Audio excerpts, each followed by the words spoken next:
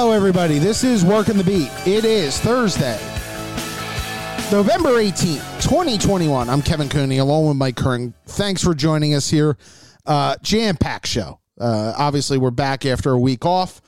Jam-packed show. We'll talk a little Bryce Harper being named National League MVP in a few minutes. Preview Eagles and Saints. Talk a little bit about the college football landscape with the playoff looming.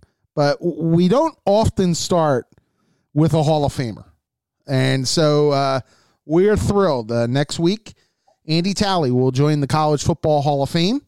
The longtime Villanova coach who is not just a great football coach and obviously won a national championship on the main line, helped rebuild the program after the program was suspended, in the 80s. But he is also one of the great humanitarians. So, Andy Talley, welcome to Work of the Beat. How are you? Kevin, it's great to be here, especially with you and Mike Kern. Always a pleasure to do Philly stuff. And I'm just so excited that, I can start my career at Villanova and stay there a long time and, continue to be a part of it. So I'm very pleased to be here tonight. Mr. Kern has covered you for a long time, so I'll give him the first question. No, I was thinking about this when I saw you on Saturday, Andy. I was there when you got the job, and I was there when you relinquished the job. Your era just about spanned my career. So thank you. It was a pleasure. Mike, it was a pleasure to be with you through that whole time, and we've had so many guys that I started out with the Inquirer and the Daily News and all of the writers through the years. 32 years with a lot of terrific writers, and everyone complains about how tough the Philly writers can be. And I never found that. I found, first of all, the Philly writers to be fair. Well, one guy which I think is really important. And one guy you did, but we won't mention that. Well, there was always one guy that now and then could go left or go right, and that gentleman that you're talking about, I'm sure, has ended up on his feet. And I'm in a good place, and hopefully he's in a good place. But for some reason, and I don't understand, because he was Italian too, and I'm Italian, so I don't get it. Hey, Andy, I got to ask you something. You had, like you said, a 32-year career at Villanova. You were real good friends. You became good friends with Tubby Raymond, who had his time at Delaware probably is longer probably than you were even at Villanova. Do you think guys coming up now who are starting in their late 20s, whatever, are going to do what you guys did, whether it's at one school or even at two schools? Because I just see you guys as like the dinosaurs, the last of even a Casey Keeler, who obviously we know, but he's been at a few different schools, but he's going to be long. But it's hard, I think, for these guys starting out now to become you guys. Yeah, I think it's difficult for coaches to stay at a place longer than 5 or 6 or 7 years. For me, I had done a lot of traveling around and knew that once I got the job that I wanted in my hometown, I would do everything I could to stay there for a very, very long time. And I think Tubby, sort of was the same way. First of all, Tubby had everything he needed to be incredibly successful at Delaware. They were a tremendous football program with facilities and alumni and great history. Villanova, kind of messed it up a little bit. They tried to play big time football. Every now and then they could step up, but really never put the kind of money and time or facilities to do it. And they set themselves up for failure. So when they did fail and dropped it, with trying to figure out, okay, we're going to bring it back. How are we going to bring it back? 1AA football had just developed, and it really was a great niche for Villanova because that's probably where they should have been back in the day. If they weren't committed to do a 60,000 seat stadium and really get after it, like what Temple's trying to do, which, it's very difficult to do, very hard. So I was lucky. Well, and Andy, I wanted to ask you about that. Obviously, it's been rumored over the years that Villanova may, Vince DeCastro had to deal with it for a little bit when the Big East was breaking up, and there was a consideration of maybe, going up a level, and finding different things. Did you ever secretly aspire to get into that level of football with Villanova at that point? Kevin, before he answers that, just let's be clear. They were in the Big East. Yeah, but when the Big East split apart, when Temple came, there was Temple there for a few minutes. And, what I'm saying is they had the press release was ready to go on whatever day that was, and then the West Virginia AD, the Pitt AD, and the Syracuse AD said, whoa, wait a minute, and that's when everything. But Villanova, if those guys hadn't done that, they were going to move up. Now, whether that would have been a good move or not, who knows? Go ahead, Andy. Sorry about that, Andy. Well, I think the biggest concern that Villanova had, they didn't have a stadium to play in. And without the stadium, you really struggle. And the town of Villanova would not allow Villanova to build the stadium there. Mm-hmm. So now you continue to look about where can you play? You can play at the Link. Maybe you can build a stadium, but you're going to build a stadium where? Okay, where are you going to put the stadium? 20 miles away, 15 miles away? And what kind of money does that generate? The president at the time said to me, he said, I don't want to be the president that bankrupts this university. They were scared to death that if they couldn't make it, and make money in Division I football, that it would have collapsed the university. And that's a scary thought. Go ahead, Mike. Yeah, and there's a lot of schools that are taking that chance that, you competed against. But I'm just wondering, Andy, is there, now, with the basketball program being what it is, obviously winning a couple of national titles, you won a national title in 2009. Do you ever see a day down the road, and I know it's hard for us to project this, where Villanova might because Vince had them. I mean, he had convinced the president, to do it. The president was reluctantly going to do it. Do you ever see them going back, or do you think it's just one AA forever because there are people that worry about the future of one AA? Well, I think that it's obviously always going to be a concern for a place like Villanova. JMU is making that decision now. Right. And so they're leaving and going into a little better conference. But really, are they going to make a lot of money in that conference? Is it going to give them the kind of exposure that they need in a state where, Virginia Tech and Virginia are really the elite schools? So for Villanova, I think it's been a terrific opportunity to continue to give them a place in the fall. Because really, without Villanova football, there's no space for Villanova in the fall unless you want to start thinking about basketball in October. So, and it also has done a lot for their admissions. Right now, the acceptance rate at Villanova is quite amazing. It's a difficult school to get into because they present a total picture to an incoming student. And high school students want to see a robust athletic program. And Villanova, in the admissions side of it, has truly recognized it. And by the way, their fundraising is out of sight, completely out of sight. Yeah. Andy, when you started and having to build a program from the ground up, in a market, let's be honest, the Philadelphia market is not known as a college football market. Okay. I mean, it's got some good high school programs. There's the Penn State following, but it wasn't traditionally one that drew a lot for college football. What was the best thing you were able to tell recruits when you got in the door at Nova and allowed you to build the program up the way you did? Well, I had a plan when I came in because having coached in the Ivy League, as you know, the Ivy schools recruit nationally. Right. And so for me, it was important to sell the Philadelphia market early on, that we were going to attract really good football players in the area locally.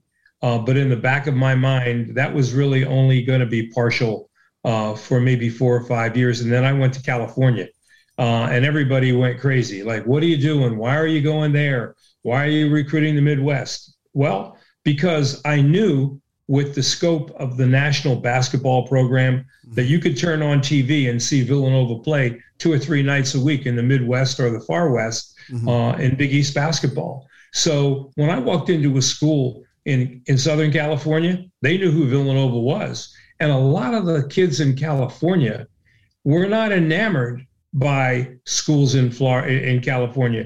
If you weren't going to USC or one of the big schools in Cali, there weren't a lot of places to go. So Villanova was a great option to go east. And there's something about going east for a kid in California. They love that concept. And of course, with basketball being a national approach, people in California knew Villanova.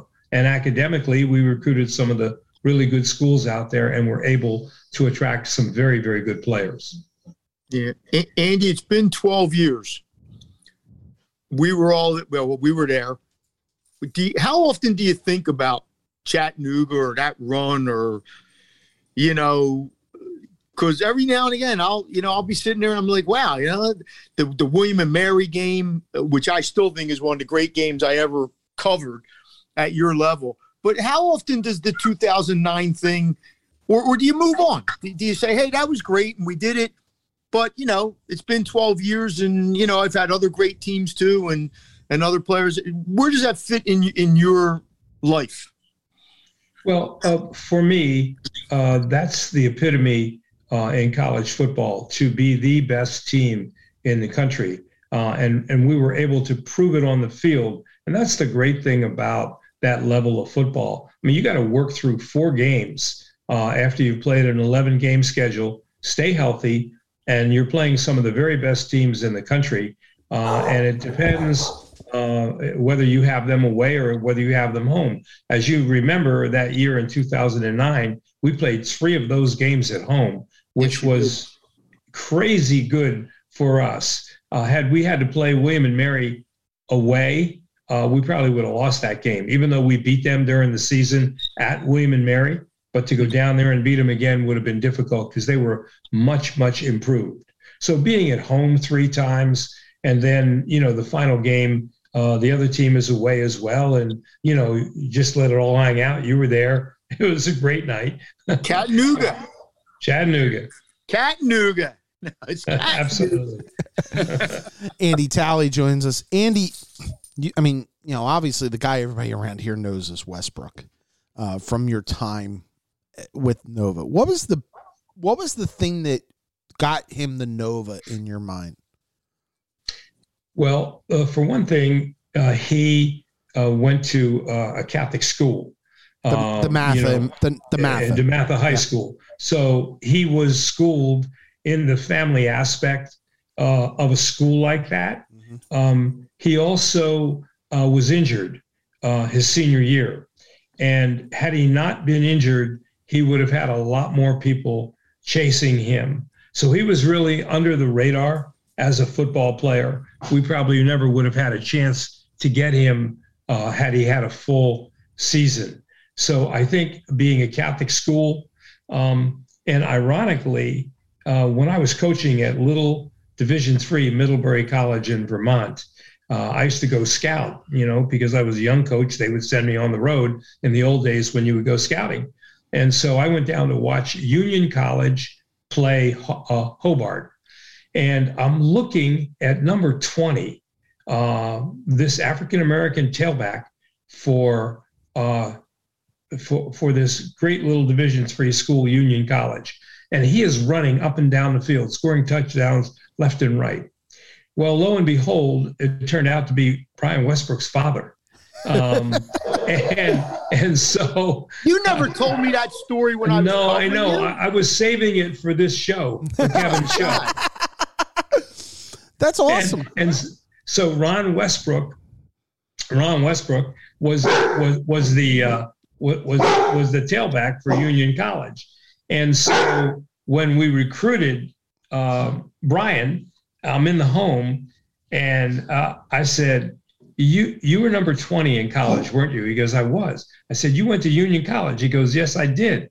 I said, I saw you play when you were in college. And he was a great player. Did you get the sidebar story? Did you get the letter? Did you get the letter signed that evening when after you told Dad, "Hey, I saw you back"?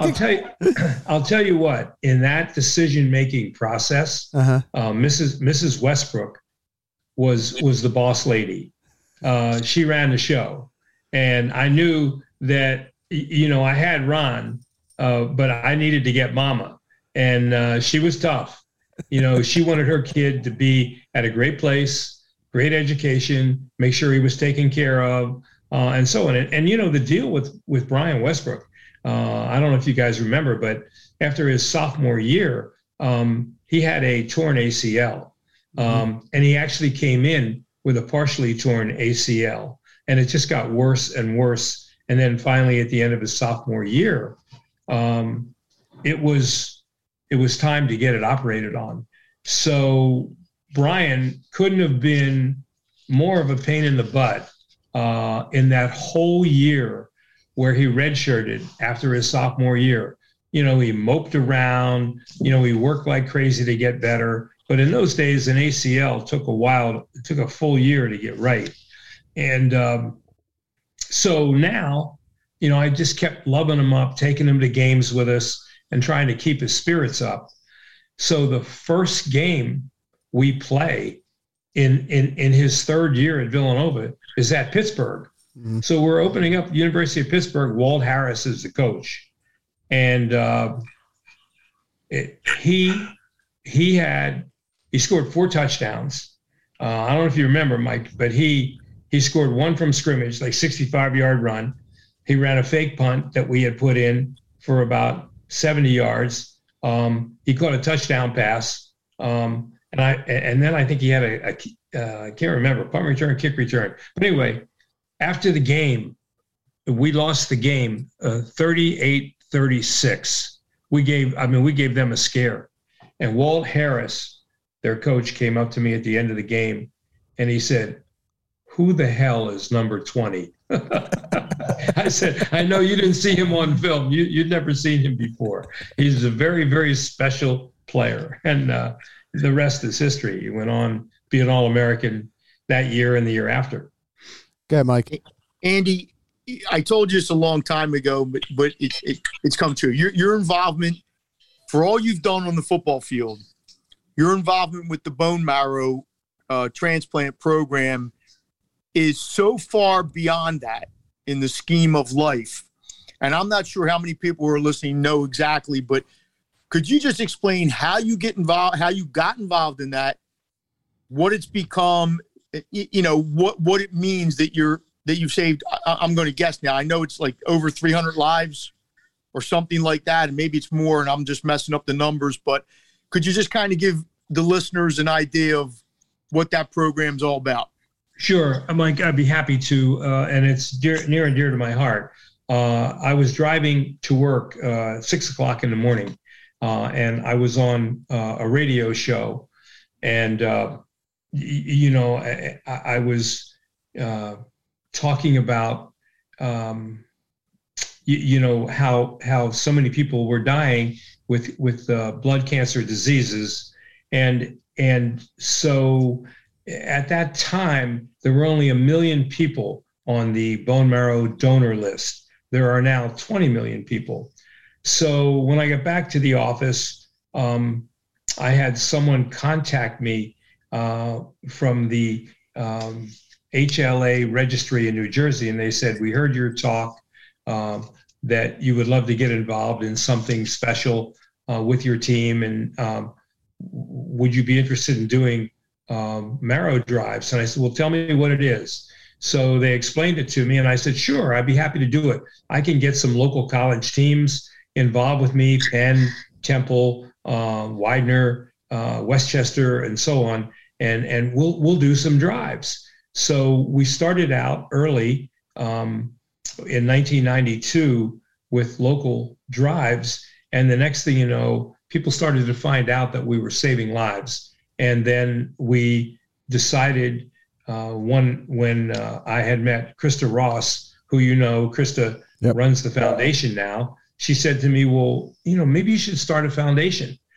And I said, what you mean, like when you build a house? I don't know what's a foundation, like a 501(c)(3). So I said, okay, let's do it. So we put together a foundation. I started contacting college coaches, and I can tell you, Kevin and Mike, I have never had a college coach, when I have called him to say, would you do a Marrow drive with me? I've never had one of them say no, never.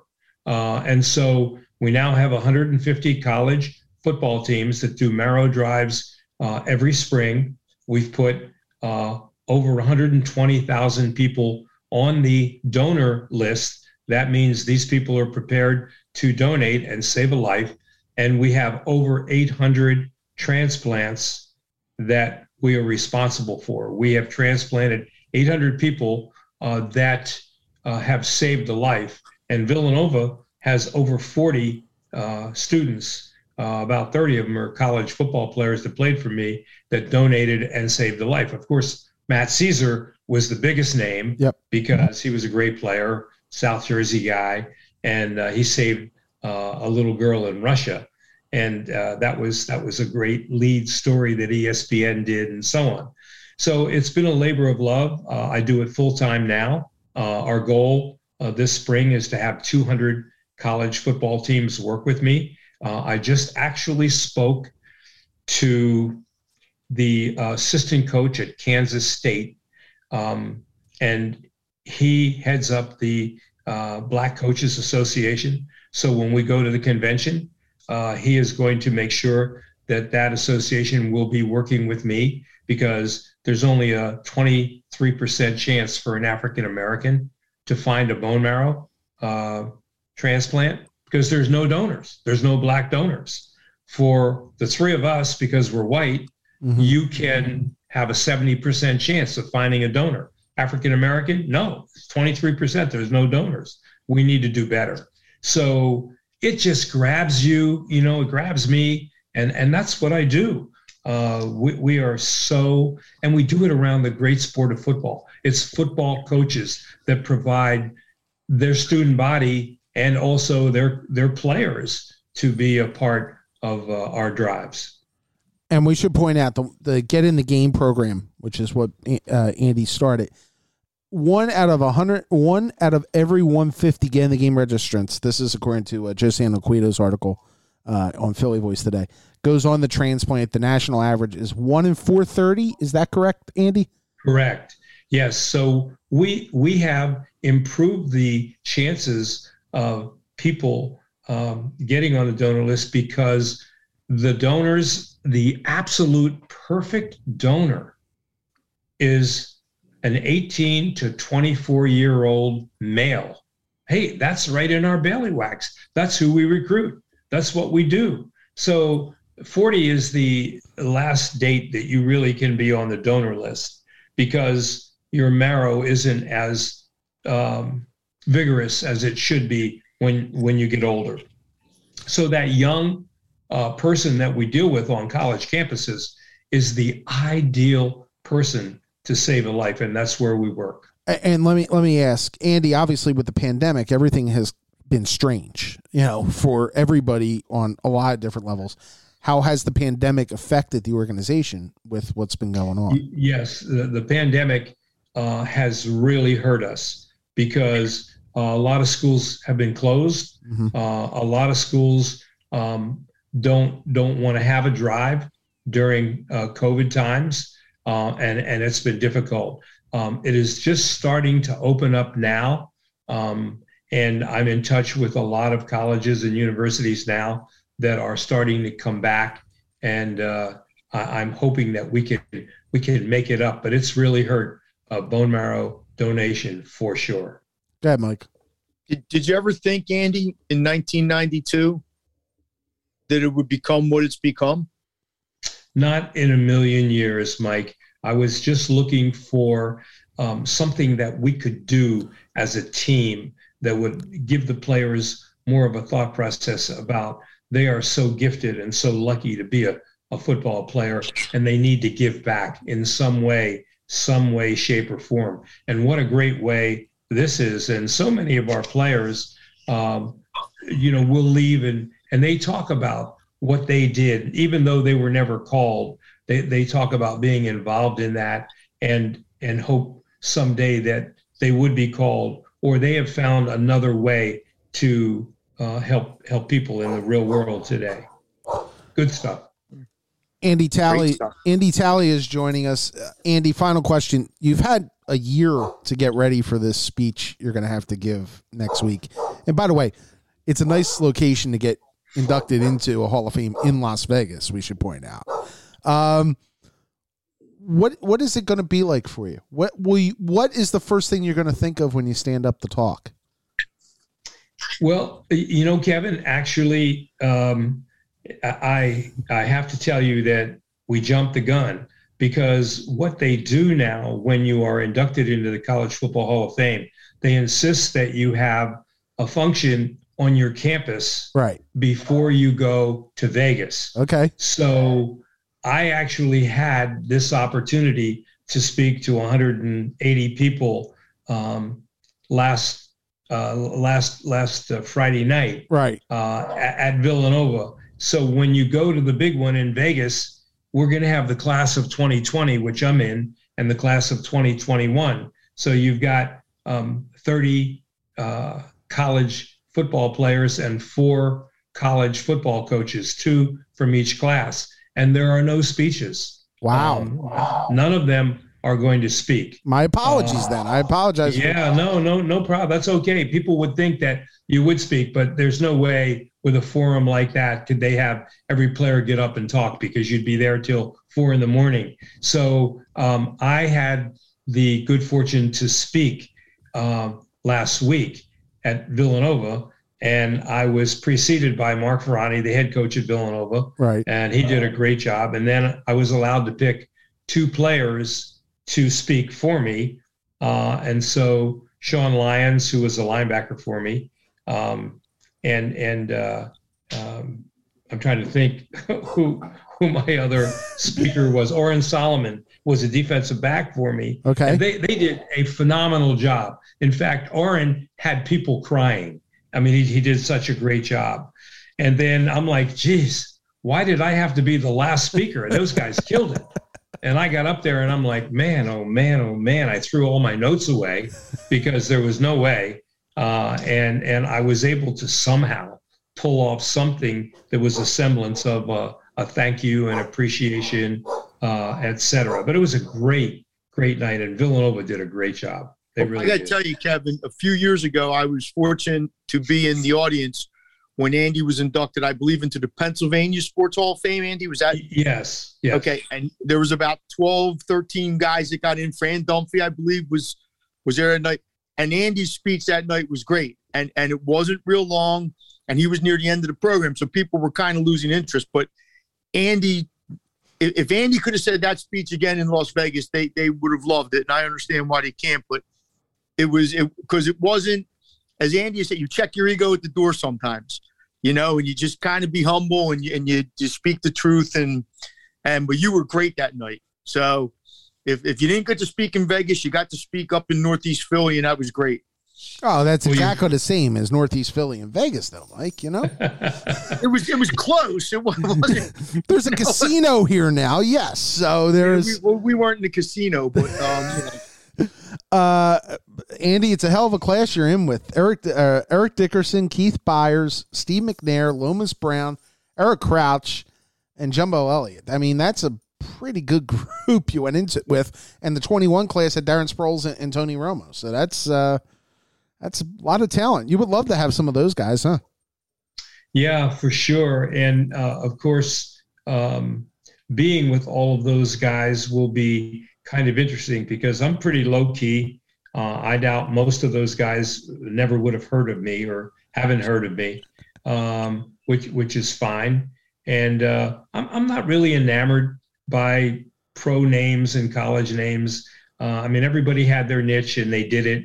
And as long as they were good guys and they give back, to me, that's the most important thing, because everybody watched those guys play and thought they were great players. But what are they doing now? What are you doing now? What are you doing? What are you doing for all the people that backed you? Who are you helping? And a lot of those guys made a lot of money, and I hope that they're helping and giving back and working, if it's with their school or their town or whatever. And I'm sure they are. When you see Tony Romo, ask him how he beat Brett by 9 votes to win the Walter Payton that year. Yeah, Tony. Think about that. 9 votes. He won the award, and he beat out Brett Gordon, our little 5'8" quarterback from LaSalle High School. And truth be known, Brett was as good as him in 1AA football as Tony Romo, but that would have been our 4th Walter Payton Award winner, because we had 3 of them. Right. And now I think there is one other school that has 3, but Villanova at one point was the only school in the country that had 3 Walter Payton Award winners: Brian Fitteran, Brian Westbrook, and John Robertson. Yeah, and if the refs didn't screw you down there, Brett would have been in the title game with a cast on his hand. Absolutely. Yeah, no question. Yeah, I hate to say that, but we did get screwed. I said it. You didn't.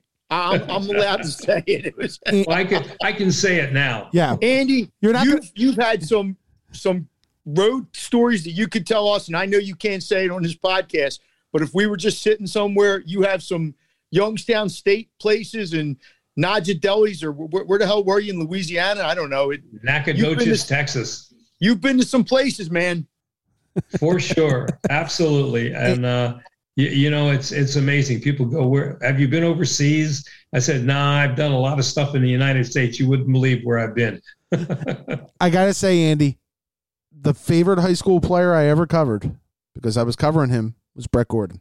He was unreal, and I was so happy. And he's one of the nicest guys ever. He is. Yeah. And hell of a coach too. His father was a hell of a coach. At LaSalle. They're quite a twosome, those two. Oh, and he can hit a golf ball, Kevin. Trust me. Yes, he can. He hits it a long way. Brett? Yes. I'll tell you what. He also had a nice little jumper. He played for LaSalle's basketball team under, I think it was Marty Jackson was the head coach. He had a real nice jumper too. Like he was. There you go. He was a heck of an athlete. Andy, I appreciate you joining us. Congratulations on the honor, and more importantly, congratulations on everything you've done with the bone marrow transplant list and getting schools active. As you said, that's the prime area to get those marrow donors, and what you've done has gone well beyond anything you could have done on the field, and I appreciate you joining us here tonight. Yeah. And when you get back from Vegas, over the holidays, we're going out. You think you may make it out? I can do whatever you want me to do. Are you triple vaccinated now, Kern? No, I can't. No, I can't get the. I said when you get back from Vegas, we're going out. We're going to eat. We're going to manja. We're going to do the gravy. I'll look forward to it. That'll be long great. Hots. Thank you, Kevin. Thanks so much for having me, Mike. Thank you for having me. Thank you, Andy. No, thank you for joining us. Former Villanova coach and College Football Hall of Famer Andy Talley joins us, and we'll be back on Work of the Beat right after this.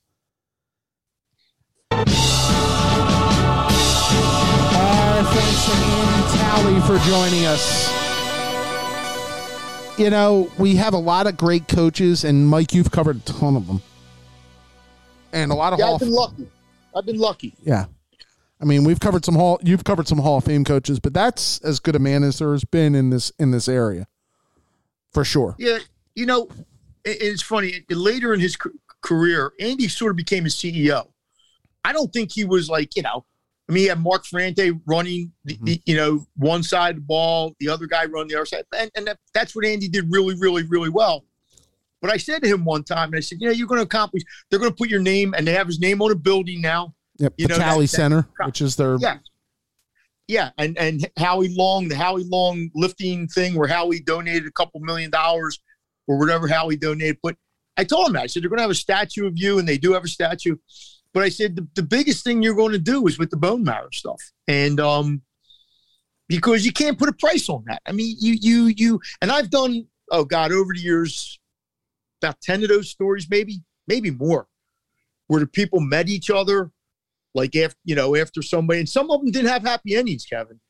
I did a story one time on a guy, he was so great from Chicago. He was from Eastern Europe. So he talked to me. He was funny. He had these stories. He just wanted to see his daughter grow up.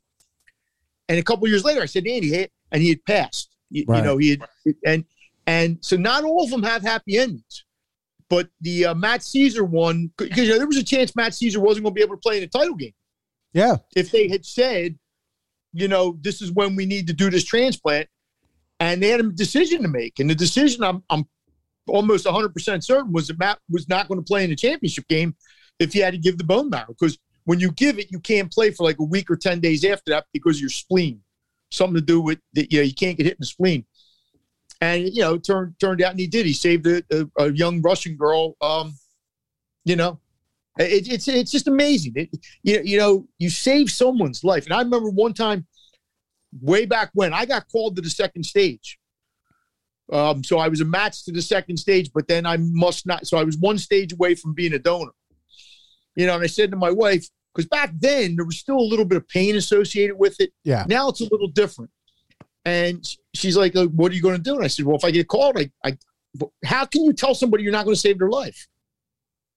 You can't. You just can't. I was almost kind of hoping for it. I really was, but then it turned out I didn't get called back. So, we'll never know. I hope whoever it was, they did find a person for him. Yeah, and obviously, look, it goes well beyond. It goes well beyond just football, and I think that's one thing that we sometimes have to make sure we keep in mind, that his value as a man, in a sense of being able to help people, should not take away, but only adds to what he did as a head coach. And what he did as a head coach, rebuilding the Villanova program from scratch, was pretty remarkable. So, hey, what me and you did and you still do, and I did, winning games is important. It's why coaches make a lot of money. It's why fans show up. It's why we celebrate championships, and that's what it's about. Let's face it. Mm-hmm. But that's still not all of it. It can't be all of it because only so many teams win. Only so many teams win. Andy had a lot of good teams. Maybe teams that were better than the 2009 team. 97 team was pretty damn good. Brett Gordon's team was pretty damn good. The 2010 team the next year was really good, and they got all banged up. But, and like he said, a lot of these kids, they're not going to play football after going over, or briefly. They're going to go on with their lives, and what do you do with your life? Yeah. With your life. So, it's, and I hope it keeps going on. I hope it only keeps getting bigger, better. My cousin, 10 years ago now, she needed a bone marrow, and then they didn't get it in time. Mm-hmm. And she passed. And just think, boy, if they had only been able to find somebody, Let's move on to the other news going on here, as my dogs are going crazy. Hold on for a second here. Hey, guys, stop it. There you go. That worked wonders. Bryce Harper has won his second most valuable player. It was announced on Thursday night. He has won. He won the award basically overwhelmingly over Juan Soto of the Nationals, who finished second. Fernando Tatis Jr. finished third. Mike, I don't think it's a super surprise, but I think he was the favorite. He was the favorite. 17 out of 30 first place votes went to Harper. I mean, it's just, to me, it was a sign of how dominant he was, especially in the second half of the season, even for a team that did not make the playoffs. See, and look, I have no problem, and because we're in Philadelphia, if you say, well, I don't think Bryce should have won it, then you're like, well, how can you say that? No, I think Bryce should have won. I mean, Acuna might have won it, I guess, if the Padres hadn't faltered, and Tatis hadn't missed some of that time, maybe he would have won it because his numbers were pretty good too. It's amazing to me when I look at it, because is it a most valuable player or is it the best player? That's always the debate that we've kind of had. I mean, the shortstop for the Giants had a pretty good year. I don't know if he had as good a year as Harper did, but his team won 107 games. And he might, and by all accounts, Brandon Crawford finished fourth in the MVP voting, got the third most first place votes. And the guy on Atlanta, Riley, pretty good year. Austin Riley did not get a vote above fourth place. Yeah, and that's okay. I mean, that's okay because, again, people look at numbers. I heard even the same thing with the Cy Young. Well, he had 12 more strikeouts. And really, over the course of a season, I'm going to worry about. So if Harper had 3 more home runs than somebody, to me, that's a push. If you had 10 more home runs than somebody, okay. And he only had 86 RBIs, which isn't necessarily a knock on him. But it seemed like in the past, Kevin, like if you go back, years way back, Phil Rizzuto won like MVP, right? Right. I don't know if he won more than one. Was Phil Rizzuto? If I looked at Phil Rizzuto's numbers that year, would I sit there and go, "Oh my God"? Yeah, probably not. 1950, yeah. But he played for the Yankees, and he probably was the leader in the clubhouse, or whatever words you want to put on. I don't know. I mean, DiMaggio was on that team, but I'm just saying I don't know what the award should be. But I have no problem with Bryce Harper getting it. But now, if you're the Phillies and you look at yourselves and say, "Well, okay." We had the guy who almost won the Cy Young, and the guy who, and what did it get us? 82 wins. Yeah.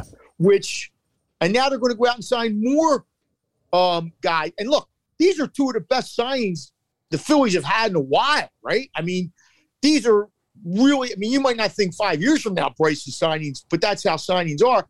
These are 2 guys that earn their money.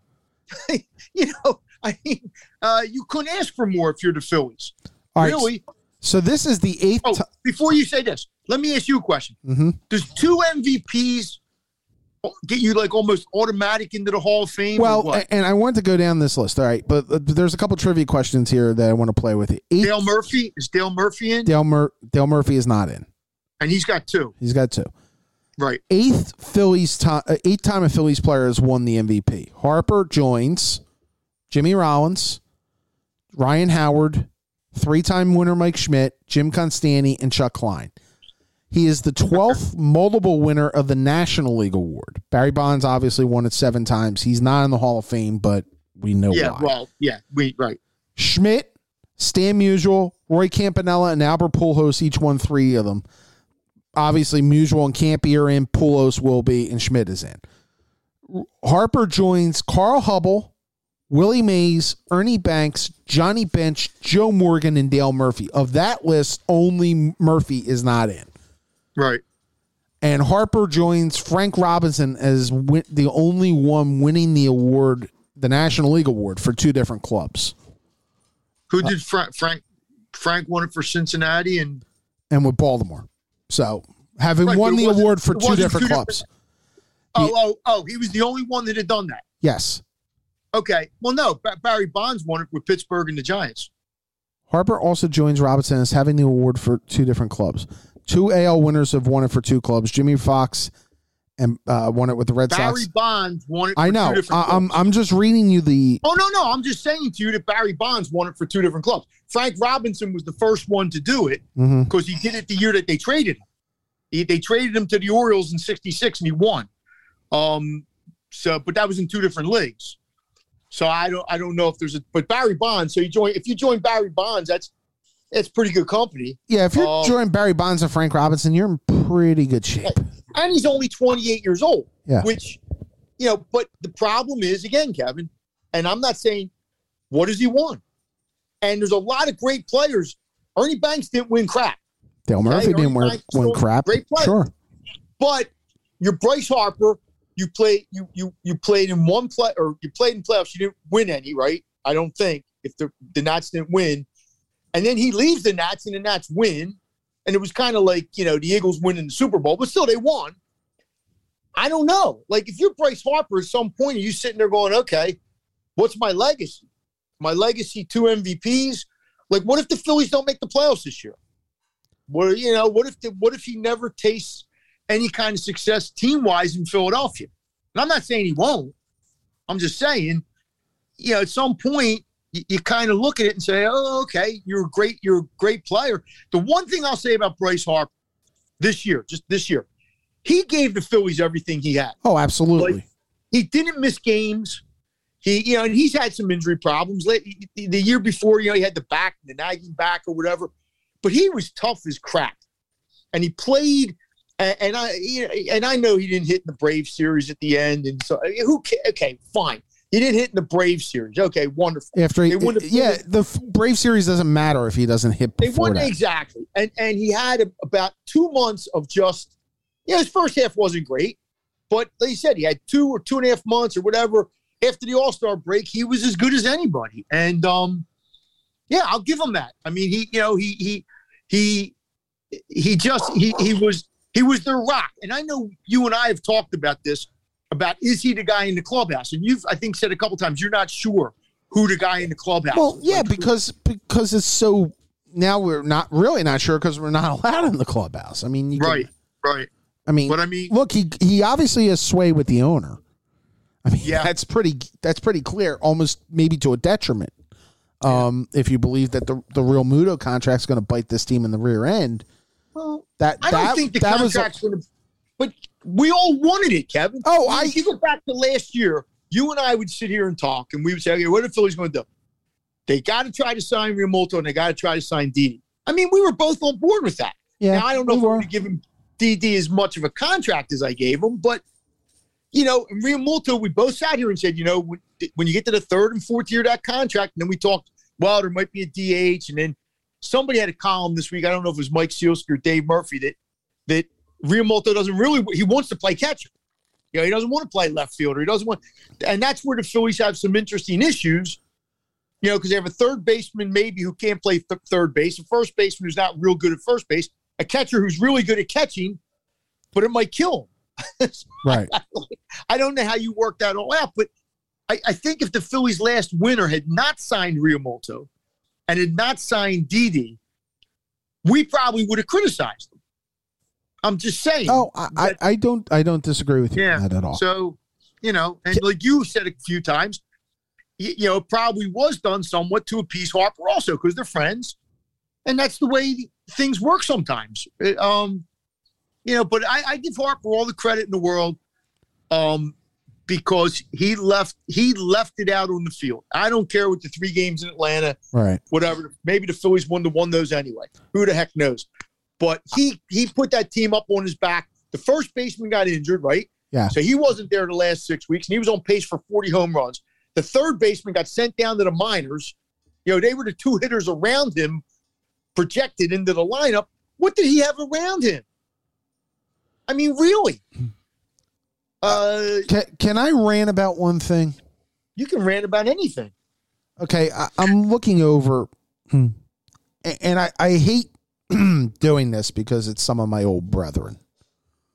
But I really have to question some of the people who are voting for these awards. Bryce Harper got a 5th place vote tonight. Mm-hmm. One person, and I'm not going to name the name. Oh, the names are actually attached. The names are attached. There's a separate database. Can you tell me who that person voted 1 through 4? Yes. Okay, go ahead. Hold on here. I'm loading up the database right now. Hold on. And there's always 1 or 2 people in any vote, Kevin, that you're not going to understand, right? Oh, I understand, but it also makes me question now if there's maybe other agendas at play. Well, there's always agendas at play, Kevin. This is why the Hall of Fame vote comes into question. It is Brandon Crawford was their first. Trey Turner was second. Go ahead. Tyler O'Neill was third. Who is Tyler O'Neill? From the Cardinals. Okay, no, I'm serious. And I apologize. I just don't. What were his numbers? I can't load that up. I can't load that up. Tatis was 4th and Harper was 5th. And Soto was 6th. Yeah. So West Coast. Well, again, Soto's problem was he played for a horrible team. So does it become – look, I don't know the guy from the Cardinals. West Coast, West Coast, Midwest, West Coast. Yeah. But I love Trey Turner. Don't get me wrong. Because I would have had no problem if Scherzer would have won the Cy Young, to be honest with you. I thought he was great until his final 2 starts. But I like I said, I think Brandon Crawford deserved more consideration. I'm not saying I would have voted for him ahead of Harper. And that's fine. And I agree with you on that. Because 107 wins is 107 wins. Mm-hmm. You know, however. But Kevin, that's always going to happen, Kevin. That's why sometimes when you go through the Hall of Fame votes and you'll see some ballot where they left this guy off for something, you'll be like, huh? You know, and then the guy misses by 4 votes. And I'll mention this other thing, which is from last night. Okay, look, you can make the argument on Corbin Burns or Zach Wheeler or Max Scherzer. Okay, right. You can make that argument. Or actually, the fourth guy from the Dodgers, right? Walker Buehler. He was pretty good too. He was pretty good.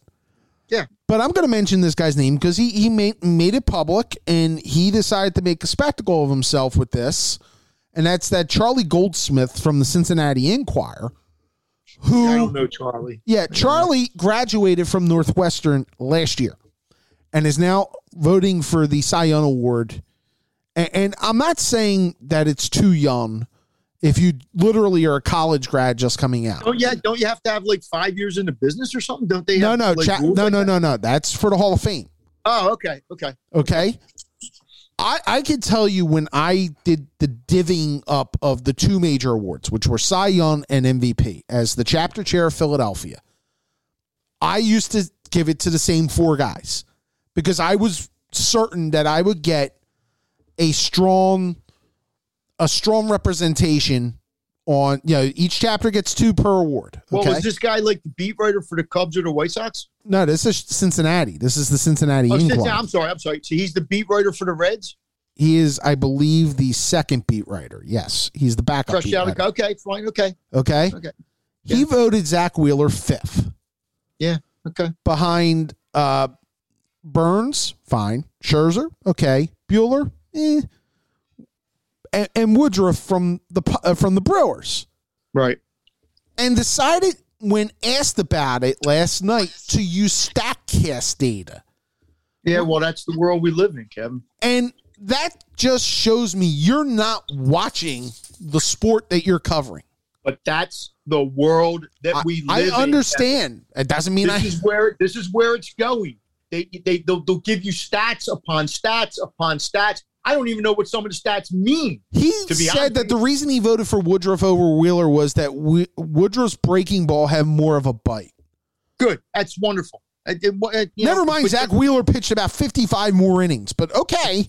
It doesn't, because and these geniuses, and look, I'm not here to knock every 22-year-old kid that's walking the face of the earth. This is how they were brought up. Uh-huh. We weren't brought up that. But to me, it's like they have these stats now that, what was his earned run average? The wins now don't even matter. People don't care if you win games or not, which to me, that kind of counts too, and there's some other, but look, now let me ask you a question. Yeah. So if Charlie had voted Wheeler 3rd, I would have been okay with it. No. Would it have made a difference in Wheeler winning? And look, and I got to say, there's a couple veteran guys and a couple who I actually have known for years and who I like, who I disagree with, who voted him 4th. But I could justify 4th. Well, I can make an argument on 4th. I can't make an argument that he was the 5th best pitcher in the National League. Yeah, but you're splitting hairs 4 and 5. I'm just saying from my take on it, there was 5 guys that everybody said there was 2 guys from Milwaukee, Scherzer, him, and the guy I'm leaving out, Buehler, I guess would be the other guy. So, I'm not sitting here saying that he was the best pitcher or the second best pitcher, third. I think he was deserving of it if he had gotten it. If he doesn't get it, okay, finishing second or third is not a horrible thing. And this is why I hate. And you know what? I've totally come around to your guys, you and Silsky and all those who have mentioned this in private conversations. I did, when people would ask me every year, because I had to vote for all Big Five, right? Right. All Big Five we vote for. Sometimes I got roped into voting for some other things. I'm trying to remember now, and I always kind of I voted for the Heisman Trophy. Right. I voted for that. In fact, I think last year was the first year I didn't, because they figured out that I wasn't writing for anybody anymore. Which shouldn't mean a damn thing, but that's okay. I only got 4 more years of Hall of Fame voting, but go ahead. It's yeah. And But I've always felt weird sometimes because, you know, like the one year when Michael Vick was a freshman and he finished third, I think. I'm trying to remember. I didn't vote for him in my top 3, and I think it was because he was a freshman. And then when the vote came in, I'm sitting there going, well, wait a minute. Was I watching the right thing? Like, you know, the guy was fantastic. He was all that. But I just hate voting for stuff because, you know, even when we were at like regionals and they'd ask you to vote for the all-tourney team or something, I'm like, you know, God, I'm going to leave somebody off here who probably should be on or whatever. But this is going to happen. I mean, because there is no foolproof formula for voting for this stuff. You know, it's your opinion. And you hope it's an educated opinion, but that's all you can ask. So it's really time to start considering whether this is the method we should be choosing. I don't know why, but it is the method. Watching Tyler O'Neill get a third place vote over Bryce Harper but that, MVP that probably happens every year, and you just haven't noticed it before. I guarantee you, it's happened every year. And I really respect. I should say this. I'm not going to name who it is. I really respect this person. She was the former national chairman of the Baseball Writers Association. She knows the sport left and right. I just wonder how you come to that decision. But I really do. Let's say the writers don't vote. Who votes? You know what? It works in other sports somehow, and the writers don't always vote there. Well, who votes? That's what I'm asking you. Right. Do the players vote? You tell me. I'm just asking the question. Most of these things, writers vote in them. I know Wilbon talks about it all the time on PTI, how sometimes he's torn between, you know, voting for this guy or voting for that guy. You know, who deemed that writers should be the people voting when you're covering these guys? Yeah, I don't know. I mean, you know, if a Philly writer, let's say for the sake of argument, had Wheeler fifth, and he's got to walk into the clubhouse next year and face Wheeler, I don't know. Maybe you do it a third, like they do with the All-Star or whatever. You know, the coaches have a vote, the players have a vote, and the writers have a vote, and you give a third. So that way, at least, you know, if you're going to screw it up 3 times, you screw it up 3 times. I think that way is better than most ways. But that's just me. I think what happened, Kevin, 30, 40 years ago, I think the writers did get it right most of the time. But, yeah, I hear stories sometimes from back in the 70s or the 60s. Or, you know, they didn't like Ted Williams. So Ted Williams got screwed. I mean, we've all heard those stories. So, you know, this is not something that's just happening now because you have new stats. There was writers who didn't vote for Ted Williams because they didn't like Ted Williams. There was people who didn't vote for Eddie Murray for the Hall of Fame because they didn't like Eddie Murray. Yeah. Then you should turn your vote in. If you don't vote for a guy because you didn't like him and he's got 600 home runs or 550 home runs or whatever the hell Eddie Murray had, your vote should be taken away. It just should be taken away. There was a clear winner. There was a clear front runner for National League MVP this year. Sure. And that guy won it. And that should be commended. But the process that went through it, and especially last night with Cy Young, because if you gave me a vote for Cy Young, I'm not guaranteeing I would have picked Wheeler, but I sure as hell would not have picked Corbin Burns. Let me ask you 2 questions. Does Ohtani win the AL? He did. Unanimously. Who was second? Vlad? Yeah, but it was unanimous. Okay. And again, Vlad got 29 of the 30 second place votes. Yeah, and I'm not saying that Ohtani, because he was doing Babe Ruth kind of stuff. But again, he plays for a team that stinks, which is, so if he's the most valuable player, so the Angels finished last or next to last or whatever the hell they finished. So without Ohtani, they would have finished what? See, this is my whole point. Like, you can make the argument that the Phillies would have won 65 games this year, you know, if they didn't have Harper. But again, they didn't make the playoffs. They won 82 games. And I'm not saying that should be the determining factor. I'm just saying. Let me ask you a question. Hold on. By the way, can I say one more? Kudos to the guy who voted Jacob deGrom, who missed half a season as the 5th place, giving him a 5th place value. Again, but that's going to happen. Me? I'm with you. But, you know, what can you do? You think if Bauer had not gotten in the trouble he got into, would he have had a chance to win that award? No. I thought he was having a good season. He was having a good season, but he wasn't close to that. He was a number 5 starter. I mean, for my mind, Urias deserved more of a look. Right. If you want to look with Scherzer and Bueller and Urias. Yeah. But 30 years ago, Urias would have won. Oh, because they would have looked at his record and they would have said, well, he's 21-3 or 20-3. He wins. That all changed. That changed in the last decade or so. But we bitch and moan about starting pitchers getting pulled after 5 innings and then we reward them with the Cy Young. I'm sorry. There's something wrong there. I was voting, I haven't studied all the numbers on. To me, Max Scherzer was the best pitcher in baseball. Yeah. The second half of the year. I'm not going to just for the first half. But I know in the first half, because he pitched against the Phillies a couple times, he's pretty damn good.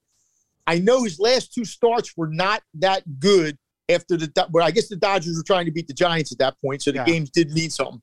But if Max Scherzer had won this thing, I wouldn't have had any problem. No. I had a problem with Burns. But he finished third. I had a problem with Burns. Just because the amount of innings you throw should matter if you're a starting pitcher. Not in today's game, man, Kevin. If you throw 5 innings, 5 or maybe get to the 6th, and you don't give up more than 3 runs, you've made a quality start. That's what's wrong with baseball. That's what's wrong with baseball. Bob Gibson didn't consider it a quality start unless he went 8 or 9 innings and gave up 1 run or 2 runs. But again, I'm talking like a you would have never taken the ball out of Steve Carlton's hands. Bob Gibson, Don Drysdale, Sandy Koufax, Juan Marichal. Are you kidding me? That's why there weren't relief pitchers back then. Yeah. Relief pitchers up until like the 60s were just the guys who couldn't start. Yeah. They were like, and then the guy Page became a relief pitcher for the Yankees, and Jim Constanti had the 1 year with the Phillies, obviously, but he won 18 games that year. He wasn't coming in to save games. No. He was coming in, somewhere. He won 18 games. Elroy Face won 18 games with the Pirates in 1960. But then in the 70s, you started having relief pitchers, Goose Gossage, the other guy, the left-hand Sparky Lyle, and then Eckersley came along after that, the guy on the Cardinals and the Cubs. Suitors. And then it became, but those guys came in. They pitched more than 1 inning, but it wasn't like managers were going to relief pitchers in the 7th inning. Right. But the game is totally the way that the Rays play it now, the way a lot of teams play it. That's the future of baseball. That's why you have to have a bullpen now. Yep. You have to have a bullpen. There's just no way around it. You can't win in baseball, or it's very hard to win. Look at the Braves bullpen. Their starting pitching wasn't great. Right. It was good. Their bullpen was nuts. The Dodgers bullpen was pretty nuts. All the teams, it seemed like they go far. They got like 4 or 5 arms in the bullpen. Yeah, they do. All right, let me move on a couple different topics here. One, I want to do one baseball topic. Rob Manfred was quoted on Thursday as saying that a lockout beginning on December 1st would not be so bad because it would move the process forward differently than a labor dispute that costs games. Quote, I don't think 94 worked out too great for anyone. I think we need to look at the other sports. The pattern has been to control the timing of the labor dispute, minimize the prospects of disruption to the season. That's what it's about. It's avoiding doing damage to the season. So why do you have to have a lockout to talk? Look, I was on strike for 5.5, 6 weeks at the Daily News in 1985. Yep, I remember. So I know what labor I know that. But basically, he's saying, well, if we don't have a lockout on December 1st, I'm sure that the union's saying the same thing. We can't reach an agreement. We need a lockout to reach an agreement, and we got to do it 4 months before the season starts so it doesn't screw the season up. Isn't that kind of convoluted logic? What, a lockout? No. The notion that you have to have a lockout to make progress in talks. Well, I think so too. I mean, look, I get the union wants to, and Scott Boras has mentioned about the idea of making it less attractive for teams to just sell out and sell players. He's kind of badmouthed the Braves situation this year, that the Braves were able to take advantage of some of the bottom feeders. I get all that. And why does Scott have a problem with that? Well, because he also believes that there's so much of an emphasis to draft players high that teams are trying not to field competitive teams, and then that hurts his guys coming in. That he Scott feels Boras, that the Scott cheap Boras, labor force is something Scott that is Boras has one job in life. make To make people as money. much money for his clients as he can. And from everything I've seen over the last 20, 30 years, he does that. So he's going to badmouth a system that basically has made him a multi-billionaire or whatever the hell he is. Come on, man. Look, do I agree with this happens in every sport, Kevin. There's a sell-off. We're going to see it in the NBA this year. We're going to see it. Well, I don't follow the NHL enough to know, but it happens in the NHL. It happened. It even happened in football this year, for crying out loud. In football, you never see things happen, but it did, because that's what happens. A team figures they're out of the race. I got this guy making a lot of money. He's on the last year of his contract. I can trade him to the Dodgers, who are trying to win the World Series, and we'll get 3 prospects back.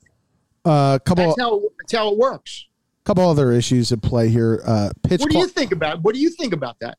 About the idea that, look, I think they're right that they have to stop the tanking. That you have half the league that doesn't want to compete. But how do you do that? Maybe you make it where you can't get the top 5 pick every year. Maybe you make a draft lottery. Okay. Maybe. Okay. Look, it's worked in other sports to a degree, but it's also not worked. I mean, we're seeing the Texans basically tank. We're seeing, right, but the thing is, Kevin, it only, like, if there's a guy out there, if LeBron's out there, okay, I get it. You want LeBron because he comes along once every whatever. Kobe got drafted 15th. I mean, it wasn't like Kobe. Right. But sometimes there's guys like that. But most years there isn't. In baseball, particularly, the guy you draft 7th could be better than the guy that gets taken first. Right. So I don't know, like, if I follow that as much. In hockey, it's a big deal because usually there's one guy who's the guy, and then the Flyers get Van Riemsdyk at 2. That's the way it works a lot. Football, same thing. I mean, some years, yeah, there's a guy, but that guy could turn out to be Mariota, or that guy could turn out to be Goff. Mm-hmm. So I don't know. I agree with you. I hate the tanking too, but at some point when a team's out of the race, the team's out of the race. Yeah. So I don't agree with what the Nats did, but the Nats looked at it and said, we ain't going anywhere. And they had several free agent decisions looming between Turner they had Turner for one more year, but they had Scherzer, who was going to be a free agent. I mean, yeah, I get it. I do. We don't have to like it. No, but look what Houston is doing in basketball right now. Yeah, they're paying a guy $30-some million to stay away, not to play. All right, let me get to the Eagles. I've avoided it long enough. Are they better? Yes. Do I give Nick Sirianni credit for adapting his modus operandi? Absolutely. Do I think they're a playoff team? No. Doesn't matter. Were the Phillies a playoff team? No. What did I tell you in late August? I sat here on this thing every week and said they're going to be in the playoff race when they go to Atlanta. And they were. Mm-hmm. And if they hadn't lost, but they did have some horrible losses along the way, and we would sit there and go, they can't win. Then they'd win 3 in a row, or they'd beat the Nats 4 in a row. Oh, yeah. The Eagles, by the very nature of the schedule, are likely going to be in the quote-unquote playoff chase until the very end of the season. Okay? Yeah, after this week, we should point out they play one team that will have a winning record, and that is the Cowboys. And the Cowboys may not have anybody. Cowboys will probably have nobody playing. Well, it depends. They might be playing for something. They might be playing for the bye. They might be playing, only one bye, but yeah. Yeah, but they could be playing for that. I mean, or they could be playing for the difference between the 2nd and the 4th seed. But all I'm saying is you look at the Eagles' schedule, okay? They've shown they can beat bad teams. They've shown that, okay? Haven't shown they won at home, but they've got a lot of bad teams coming up. Now, does that mean they're going to win all those games? Probably not. But on paper, they're going to be favored against the Jets. They're probably going to be favored in almost every game. Yep. Hell, they're favored this week. Yeah.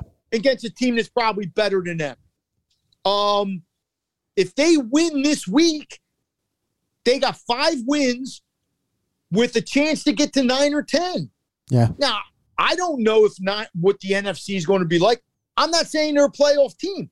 All I'm saying is they have a chance to make the playoffs. Now, 3 Mike, weeks from now, I'm not denying that. I just is it but getting it me? doesn't matter if they're a play. If you think they're a playoff team, No. Kevin, it doesn't matter. But that's your first premise was I don't think they're a playoff team. That's fine. Washington wasn't a playoff team last year, but they made the playoffs and they actually gave Tampa, an okay game. For this team, and if I hear one more person say it's better for them to get a higher draft pick than make the playoffs, go somewhere. Just please go somewhere. The goal is to make, if you can, you go as far as you can. I don't care if their draft pick turns out to be 13 or 18 or whatever. Howie can screw it up as easily, whatever. Well, let's also be honest. They're going to get a high draft pick because of Miami. Well, Miami's got 3. Yeah, they should. They should get a high draft pick. But what I'm saying is everybody thought they were going to get 2 high draft picks. I don't think that's going to happen. But if I have a chance, if I'm Nick Sirianni, I'm a first-year coach in the NFL who's had his ups and downs, and I can make the play. You don't think that's a feather in his cap? Make the playoffs? Yeah. I don't care how you do it. I don't care if you do it because you're beating the Giants in Washington. No. This week's game, if they win this week's game, I'm just telling you, I'm not saying they're going to. They may be 4-7 coming out of that game because I think the Saints are a really good road team.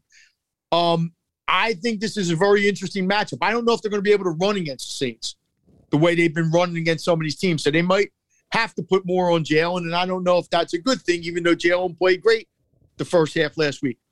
But I'm just saying is they may not beat the Giants twice. They may not beat Washington twice because the law of averages says you probably won't. But what if they do? What if they beat the Jets and the Giants and Washington? They're going to end up they're going to be in the 8-9 win range. Yeah. That might get you a playoff spot. And like you said, the Cowboys could come in here the last week and it may not matter. Playing anybody. Yeah. So I'm not going to sit here and say they can't.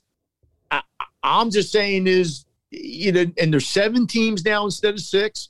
Gives them one more spot. I don't even know who they'd be competing against. I don't know. I haven't looked at the thing to see who they're trying to beat out for playoff. I guess the Saints are one of those teams. Yeah. Everybody in the NFL seems like they got 5 wins. Well, I'm looking right now. Okay. Yeah. The Chargers, look in the AFC. Chargers and Raiders both have 5. Right. Pittsburgh has 5. Right. The Bengals have 5. The Colts have 5. The Browns have 5. The Broncos have 5. The whole league has 5, Kevin. You don't. I'm telling you. You don't have to. Yeah, the NFC only has 2 with the Saints and the Panthers, but you got a whole bunch of 4. But if the Eagles win this week, they'd be tied with the Saints. Yeah, they would. And I don't know what the Panthers have Cam Newton now, so who the hell knows? I love Matt Rule. I didn't even realize they had 5 wins. I thought they only had 4. But, well, they won 3. They won 3 right away, and then they won back. That's right. You're right. They were 3-0. That's right. But I'm just telling you. I'm going to tell you the same thing I told you in August about the Phillies. It's the same thing. You look at the schedule, and you're like, okay. And if they don't do it, it's their fault because, I'm sure when the Giants play them, the Giants are going to say, hey, we're playing the Eagles. We got a shot. Washington's going to say, Washington just beat Tampa. So obviously Washington can beat somebody. The Jets beat somebody a few weeks ago, but I think they're a dumpster fight. Now they got Flacco starting or whatever the heck's going on. Wouldn't that be wild if Flacco beat the Eagles? Oh, God. Eagle legend Joe Flacco. I would say, I know before the year you had them winning like 3 or 4 games. I had them winning like around 7. This team is going to win at least 3 more games. They are. Unless Jalen Hurts goes down with an injury or something. They're going to win 3 more games. Yeah. The worst they're going. I said before last week. You're talking 7-10 at that point, right? But I said at least 3 more. Oh no, I know, but you're looking either 7-10 or 8-9 realistically. Before last week, I thought they'd go at worst 4-4 in their last 8 games. Well, they won one that I wasn't sure they were going to win. So if they go 4-3.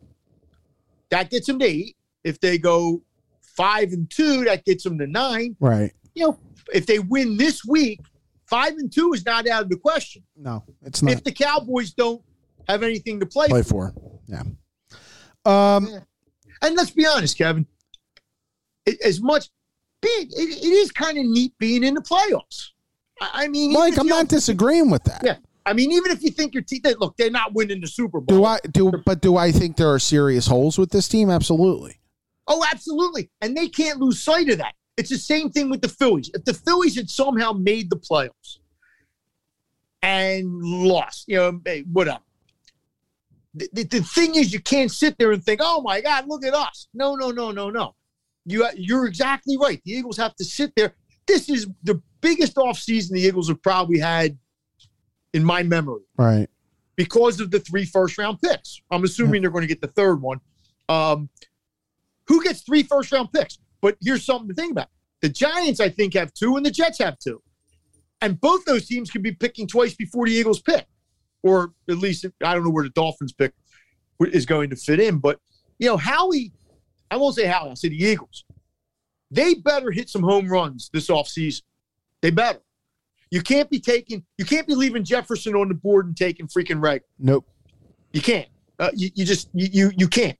But so far, last year's draft is looking better. I mean, those guys aren't playing bad. If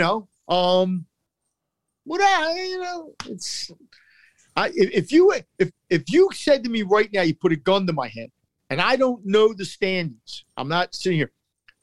I would say the Eagles have like a 50-50 chance of making the playoffs. Okay. So, let me close this out. We're in our home stretch here. College football playoff rankings did not change much this week. Notre Dame got bumped up to 8. Oklahoma's pretty much out. So we're still at that point with Cincinnati on the outside looking in. But this is all going to get sorted out in the next 2 weeks, isn't it? I mean, 3 weeks if you want to kind of conference. It always gets sorted out because the big games are a lot of times at the end of the year. We'll see. And I wouldn't say Oklahoma is dead for one reason. Well, they can win the Big 12. Well, and they would have to beat Oklahoma State. They would have to beat Baylor. No, they just lost to Baylor. No, but would Baylor be the team they would have to beat They would have to at least beat Oklahoma State. I don't know who their other game is, and win the Big 12 title. I still don't think that would be enough for them. But if like 50 things happen, like if Notre Dame loses again, I don't know what can happen with the Big Ten. I mean, a lot of things could happen with the Big Ten. You could have Ohio State get to the Big Ten final and lose, which would then throw it into more chaos. Because I don't think a 2-loss Ohio State team would get in. There's a lot, Oklahoma State has Iowa State this week, and then Oklahoma State. So they have Iowa. Well, Iowa State is a disappointment. So, yeah. But I think the big question is going to be, can Alabama beat Georgia twice? Because once to get into the play. But they have to go to Auburn, which I don't think will be easy. But they'll probably figure out a way to win because they usually do. But can they beat Georgia? I don't have the answer to that. I don't. Kirby Smart still hasn't really beaten him. No. Should have beat him. That one championship game he had him. Like the one team that's in is Georgia. Georgia's a pretty much a lock, I would think, to get in. The only way that Georgia, because they shouldn't lose. They have Georgia Tech left and somebody else that isn't real good. But if Bama thumped them, like if Bama got to the title game and won, they have Charleston Southern this week. So right, and I don't think that's going to happen. And even if they got beat by a couple touchdowns by Bama, I think they might say, "Hey, it's Bama, and Georgia's been the best team all year." I think Georgia, something really, really stupid would have to happen. I think Georgia would be in. Who's number 2 right now? We got Alabama. Bama's 2, right? The interesting, would the 2-loss Bama team get in? No. See there? Well, if they lose to Georgia by a field goal at the buzzer, I think there's going to be some people in that committee who are still going to say, Bama's one of the best 4 teams. Now, the question becomes like an MVP vote. Is there enough? Are you trying to get the best 4 teams, or are you trying to get the 4 most deserving teams? They're 2 totally different questions. All right. Well, then the main question I have is, let's say Cincinnati. And by the way, Cincinnati still has a tough game this week against SMU. And they got Houston. And they got Houston. Think, right? And yeah, they got Houston in the title game. And there's no guarantee that they win both. Well, if they don't, then they're out. Right. But if they do win out, I mean, they kind of need Oregon to lose one of those games, I would think, to Utah. Yeah. Maybe. Yeah, they get because it'll be Utah likely twice this week, and then in the Pac-12 title game, and then you need either Michigan or Ohio State to be a 2-loss team, don't you? At that point, well, one of them is going to be a 2-loss team because they're playing each other. Well, yeah, but like if Michigan beats Ohio State and then wins the Big 12, they're going to go through. Yeah, but what other people need, Notre Dame and Cincinnati. Well, Notre Dame is out. Notre Dame, I've heard the Kevin, please, just to put the brakes on for a second. If the Big 10 champion has 2 losses, all the teams with 1 loss are in. Okay, just telling you. You can tell me everything you want to tell me, but if somehow Wisconsin winds up winning the Big 10 by beating Ohio State or Michigan, whoever gets there, and all the Big 10 teams have 2 losses, it puts all the 1-loss teams back into play. I don't care what planet we live on. 1-loss teams still have something over 2-loss teams, okay? Unless there's a really, really good reason, like your Alabama, okay? Here's the question I would have. If Cincinnati loses to Houston, let's say by a field goal, does Notre Dame move ahead of Cincinnati? They may, because they would look at Notre Dame's work since that Cincinnati game and say that Notre Dame is better than Cincinnati. That's fine, but Notre Dame doesn't have a quality win. Like I agree. Say, and Cincinnati went to Notre Dame. Well, Notre Dame has 1 quality win on their schedule. They have Wisconsin. What I'm saying, this is the problem with college football. Yeah. Like right now, Oregon's hanging everything on their win at Ohio State, which they should. Mm-hmm. That's you go to Ohio State and you win. We got 2 of your best defenders, but whatever, you win. Yeah, but Oregon since then hasn't looked real good. No. So the question becomes, like, if Ohio State beats Michigan State, beats Michigan, wins the Big 10, would they move ahead of Oregon? Probably. I mean, but then Oregon would sit there and go, wait a minute, we played them. This is the problem with college football. But, Mike, I don't think Oregon will complain because Oregon, if they win the Pac-12, likely will still get in the tournament. Yeah, maybe, but what if they're the 5th team? For whatever, what if Bama's 4? Or what if Bama's 3 and Ohio State's 4 and Oregon? What I'm saying is college But then football, who's 2? It was the same thing when... Oh, it was the BCS. I get it. And the 1 year, somebody would beat somebody, and then Lou Holtz would say, but we beat them on the field. And you're like, I get it. Yeah, it's when they beat Florida State and they lost to Boston College the following week. And yeah. But there was a year where Miami beat Florida State in 2001 or 2000, one of those years. But they had another loss. At the end of the year, Florida State got to play for the national title over Miami. And Miami's like, wait a minute, we beat them. Right. Mike, I get what you're saying, but here's where I have trouble translating it, okay? If Oregon has 1 loss, let's say you have a 1-loss Big 10. Right. You have a 1-loss. Your scenario is right. Your scenario is right, Kevin. Cincinnati's the team out. If Ohio State and Oregon were fighting for the 4th spot, okay, and they probably won't be. You're right. But if they were, and Ohio State beat Michigan, and then won the Big 10 title, right, they should jump Oregon, and Oregon went to Ohio State and beat them. They didn't beat them in Corvallis.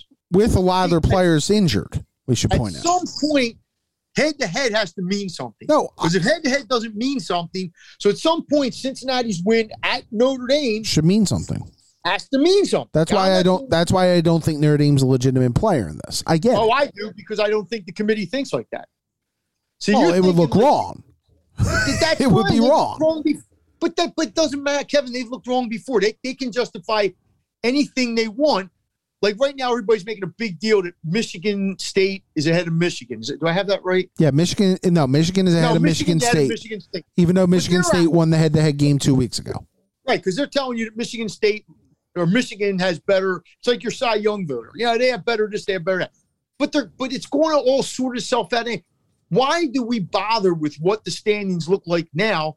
Because 3 weeks from now or 4 weeks from now, there's going to be 4 or 5 results that are going to change everything. And there's going to be 1 or 2 results that we're not even factoring into this equation that are going to happen because upsets always happen that'll change it even more.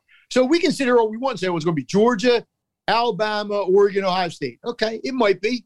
That might be the way it shakes out. And then Cincinnati will be sitting there complaining, which is why they're going to go to an 18 playoff or a 12-team playoff or a 32-team playoff or whatever the hell they're going to go to appease everybody.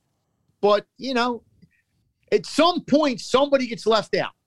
The thing about the NCAA tournament is, in basketball, when somebody gets left out, it usually isn't a team that thinks they can win the national title. It's just a team that's trying to get, the 35th at-large berth. Yeah. Yeah. And I get it. And every once in a while, those teams, like UCLA last year, UCLA makes it to the Final Four, is one of the last teams in the tournament. I get it. But somebody's going to get left out. No matter if you have 2, and if we had an 18 playoff, I guarantee you we'd all be sitting here arguing about who's 8 and who's 9. So somebody's going to sit there on that day, most likely, and think, I got screwed. Yep. Who that person's going to be, I don't, and you're right. Georgia's probably the one team right now that is bulletproof on this. Yeah, because, and I guess usually it's Bama is bulletproof, but this year it's Georgia because Georgia's defense is historically dominant. Right, and like Oregon, I think like if Oregon wins out, and they probably got the easiest path to win out, I'm guessing, not having looked at all the teams in the Pac-12, but I just don't see how you can leave them out. Ohio State has 2 really tough games to play, and the Big Ten. I'm not saying, but they could lose. Yeah, they have a tougher path to get there, and and if they get through that tougher path, the committee might say, "Hey, look at the path they went through." Yep. Yeah, it'll be. And look, nobody expects Michigan State to beat Ohio State. No, and nobody expects Michigan to beat Ohio State, which is probably why one of them is going to beat Ohio State. Wisconsin may be the best team that could beat Ohio State at this point. Wisconsin, but they've gotten a lot better since October. Since they got rolled at Camp Randall by Michigan, they are a lot better, Mike. I have seen Wisconsin in big spots. That's fine. That's fine. I don't think Wisconsin's as good as either of the 3 teams in the East, but that's okay. They don't have to be. They just have to win their division. But I think if Ohio State gets that far, now I'm not saying if Michigan State or Michigan gets that far, right? Because it would be a rematch, right? Michigan would be a rematch. But I don't see Ohio State getting that far and losing to Whiskey. No, they may not win by 3 touchdowns. Might be a good game, but when is it okay, by the way, to talk about what the future of Penn State's going to be? Yeah, after the season. Okay. Doesn't it's I had to get that one in. Well, let me ask you real quick. Do you think he's going to be the coach at Penn State next year? No. Okay. I think it's funny because I saw a thing in The Athletic this week, and I kind of agree with it. I think he's kind of hit his ceiling at State College. I do. And the last 2 years, the more these coaching rumors have kind of ramped up, and last year he didn't have his family around because of COVID, understandable. I think James knows he's a great recruiter, and I know that he's probably taken the Penn State program as far as he can, and now maybe it's time to go try for LSU or USC. That's all. It's fine. I have no, it's like I would love to get. I'm going to reach out to Jonesy to get him on in the next couple of weeks. So, wait till the season. We'll wait till the season's over. Where they play these last couple games and find out which bowl they're going to go to. I mean, they could be a 5-loss team by then. Yeah. They might not. I mean, I'm not saying they're going to be. Right.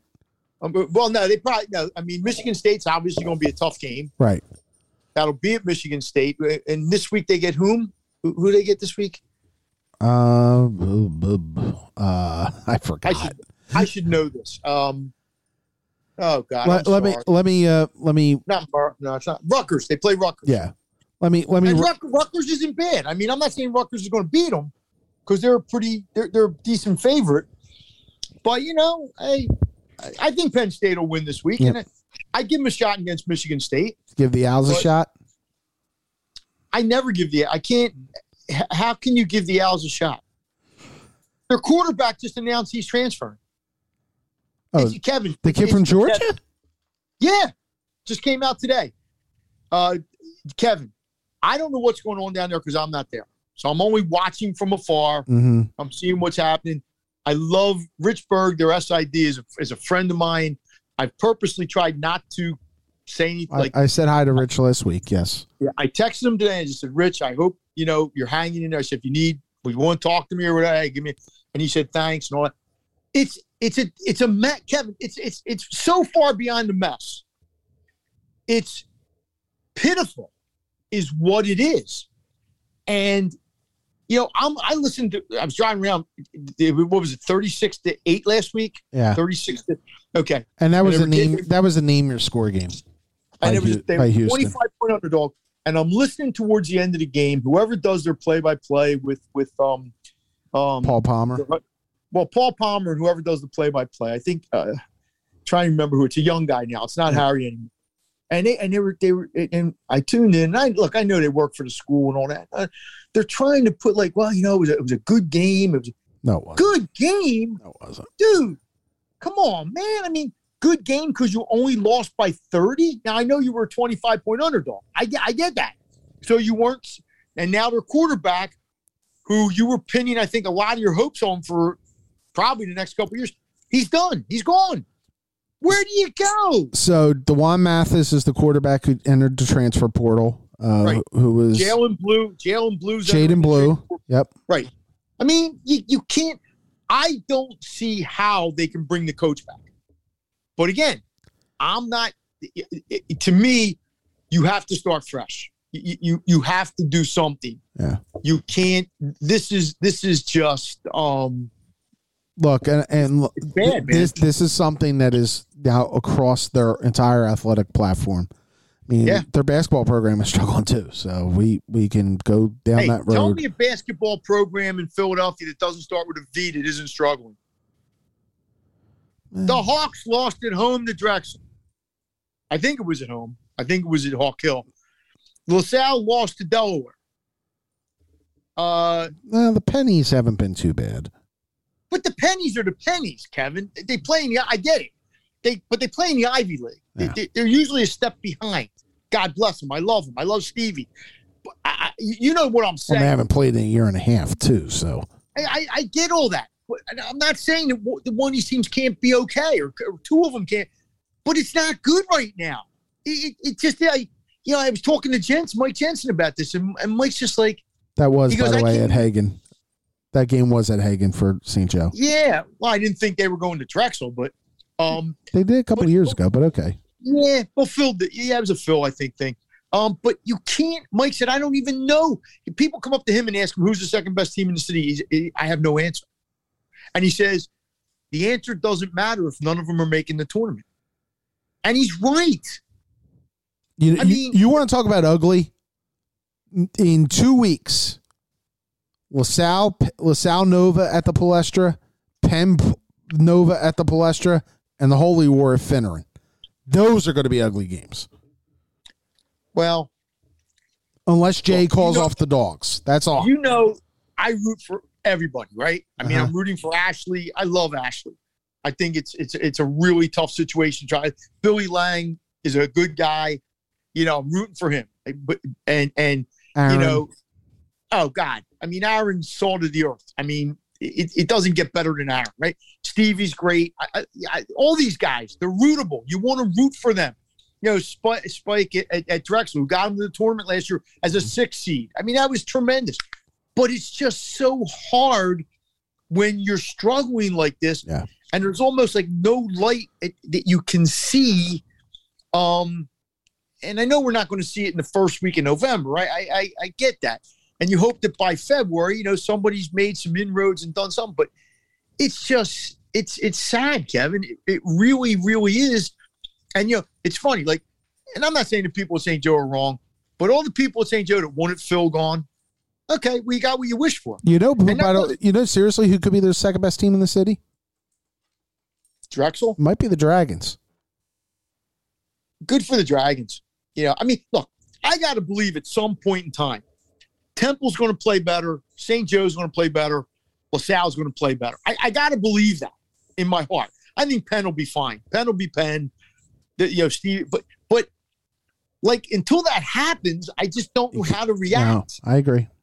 And it's sad because I don't want to be a one-team town. I get it. But, Mike, if you think about it, by December 21st, they have games at Temple and at LaSalle, back-to-back games due to Dragons. We may know at that point that Drexel's the second-best team in the city. Who they got? They got LaSalle and who? They got Temple at Lake Horace and LaSalle at So Drexel's playing 3 Big 5 teams this year? Yeah. Wow, because there was a period there where some of the teams wouldn't play them, right? Yep. Wow. Well, I will say this. And they get Princeton, by the way, too. So I'm just going to say this. If you're Temple, don't be losing that game. Nope. Okay? LaSalle, I would say the same thing, but it would be less of a surprise to me. But if you're Temple, if you're Aaron McKee, you can't lose that game. You cannot lose that game. And probably, from everything you're telling me, maybe he could. I don't even know with the transfer portals and everything. I don't even know. I have trouble keeping up with who's on whose team. Yeah. It really is. But and look, and Jay Wright is partially responsible for that because he's put Villanova on such a whatever. I don't know what word you want to use. They're up there somewhere, man. They're a top 5, top 10 team in the country. And how about the tournament they get this weekend? Good tournament. Yeah, they're up at the Hall of Fame Classic. They get Tennessee on Saturday, and then they get the winner of Carolina-Purdue, or the winner or the loser, Carolina-Purdue on Sunday. See, I think Jay's doing exactly the right thing. He's making it tough early. Well, and that might cost him like maybe a seeding line at some point in life. Like, instead of being a 2 seed, he might be a 3 seed or, something along those lines. But we've always talked about this, that it's like Gonzaga's problem. Mm-hmm. Gonzaga plays in a bad conference, okay? So for the 2 months before the tournament, they're playing nobody. Right. And I don't want to slate the whole conference, but Villanova's got a few teams in their league that are pretty good. But for the most part, Villanova dominates the league. Mm-hmm. Just what happens. And some of those years when they didn't get past the second round, people would sit there and go, maybe. Okay, but there was also 2 years that they won the national title. I think Jay, by playing Baylor, by playing at Pauley, game he almost won. And right now they're not whole. And they get Syracuse too up at the Garden in December. And he plays, and he'll play some games that he should win. Mm-hmm. And he'll take a few knocks. They lost to Oklahoma by 24 the year they won the title. It's okay. As long as, you don't want to lose all of them. And he's not playing with a full deck right now. No. His team, he's got some injury issues. He's got some whatever issues. They're playing small. Villanova will be fine. I'm not sitting here telling you they're going to be in the Final Four. I don't know what March is going to be, but Jay Wright's team will be fine. Yep. They might not win enough to satisfy every Villanova fan. That's a given. But playing these kind of teams, I think will help them in the long run. I agree. I really do. All right. Hey, no. Before you go, yeah, Ben Simmons. No, I'm not. Okay, that's fine. That's fine. That's fine. That's okay. We'll save that for next week. All right. So coming up on this program in the next couple of weeks. Okay, next Wednesday, before our pre-Thanksgiving show, it'll be Mike Silsky will join us. He'll talk about his book on Kobe Bryant that's coming out. We'll talk Eagles. We'll talk Phillies. We'll talk everything. We'll talk, I'm sure, Mr. Simmons at some point. We don't have to. In 2 weeks, Ruben Amaro Jr. will talk to us. Wow, I like that. Yeah, that's good. About kind of the state of baseball as we enter this off season, right around the time the winter meetings would normally be. Yeah. You don't know what's going to be. Ask him about the writer who voted the guy from St. Louis third. And we got a couple other guests lined up here as we get towards the home stretch of the year. Thank you to everybody who has reached out about the podcast. We are back. And going to be back weekly again now that everything has calmed significantly. I sound much calmer, don't I, Mike? Kevin, you got a life to lead, man. I keep telling you. I know. You keep apologizing. You know, it's if we never did the podcast again or we did it once a month and you had to do what you had to do, that's okay. Yeah. It really is. I mean, you know, as much fun as I have doing it, it's okay. Yep. All right, Mr. Kern, I will talk to you next week, and we'll get into the gobble a little bit. You got it, man. All right. Be good. Our thanks to Andy Talley for joining us, and our thanks to you for joining us. Have a great weekend, everybody. This is Work of the Beat. Well, you went uptown riding in your limousine with your fine Paul